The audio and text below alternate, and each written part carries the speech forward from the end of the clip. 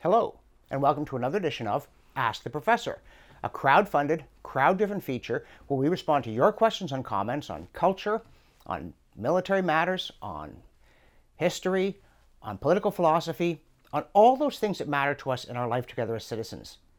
And today's question comes from Alan, and he says, the Meech Lake Accord was the first attempt to amend the Constitution after its repatriation and amendment in 1982. It was a policy disaster. It helped contribute to the rout of the Progressive Conservatives, reduced to 2 seats in the 1993 election, and it's probably one reason why Stephen Harper was reluctant to reopen the constitutional question to try to fix up the Senate. So he says, what are the lessons from the failure of Meech Lake? And I'm delighted to be asked that question. It's my kind of question, for better or worse. I did a whole documentary on fixing the Canadian Constitution that in some sense is an implicit answer to it. But here's the short version. Meech Lake failed because it was unprincipled. It was not a comprehensive and comprehensible revision of our fundamental law based on a clear understanding of the proper relationship of citizens to the state. It was instead a backroom deal full of special treatment for special interest groups. And particularly given Brian Mulroney's reputation in that direction, it was fatal to his party. Well, a lot of things contributed, but it certainly didn't help because it cemented their image as uninterested in the average citizen. Which in a very real sense, and I don't mean to be too unkind to Mr. Mulroney, but it's true, they were uninterested in the average citizen. They did not approach the task of constitution writing from the perspective, what are the rights of human beings? What are their inherent rights just because they're human?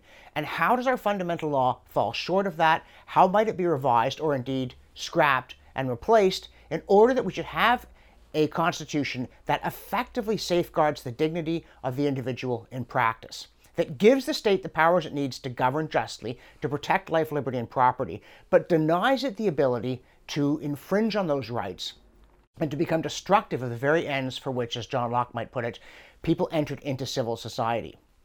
Now, our constitutional documentary, which was produced in 2016, does what Mulroney, fatally speaking, politically did not do. It says, what are the rights of man? Why do we have governments? What legitimate powers may they derive from the consent of the governed? What can they not do properly, even if a majority of people say they can do it? I mean, in practice, you can't stop a government from obeying the will of the majority, especially not if your constitution is sloppily written. But we would all say it is wrong to enslave people. It doesn't matter if a majority say one particular group should be enslaved, it's still wrong. And we want a constitution that says you cannot have slavery. If the people go completely insane, they'll amend the constitution and it'll all fall apart. But one of the purposes of a constitution, it stands above ordinary law, forcing people to stop and think long and hard about whether they really want to do something and whether they really want to do it in a particular way. There's a famous story of a woman coming before Philip of Macedon, who, as people were in those days, the people at the top of the government controlled everything without checks or balances, so he's judge, jury, and executioner. He's the head of the Supreme Court on top of everything else. And she makes her case, and he, having been hitting the bottle pretty hard, rules against her, and she's outraged. She says, I shall appeal. He looks at her blurrily and says, appeal? Appeal to who? And she says, I shall appeal from Philip drunk to Philip sober.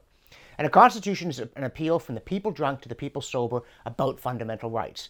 It's not a patched-together deal to cope with particular political expedients. And if it is, as Meech Lake was, it looks like a constitution that protects the elite from the people, not the people from the elite. That is what was fundamentally wrong with Meech Lake. It was far too caught up in the particular concerns of the day. I mean, if you look at Magna Carta, there are clauses in Magna Carta that are very particular, ordering King John to get rid of certain named evil advisors. Well, obviously, 400 years later, that's not a problem. They've died.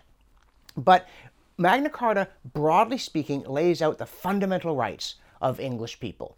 And it insists that the government shall respect those rights, and Parliament evolves to see to it that it does.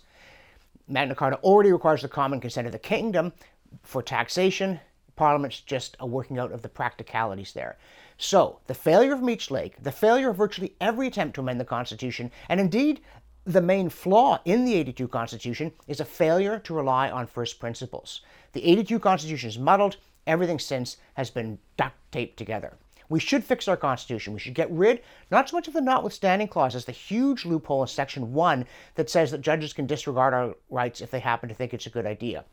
We need to get rid of the collective rights. We need to return to limited government based upon the dignity and protected space of the individual. If you think this is an important topic, please do watch the documentary. If you like Ask the Professor, remember we are crowd-driven. We need your questions and comments. This URL tells you how to submit them. And we're also dependent upon you for financial support. So click here and become a one-time or regular sponsor of Ask the Professor and all my other work. Thanks for watching, and we'll see you next time.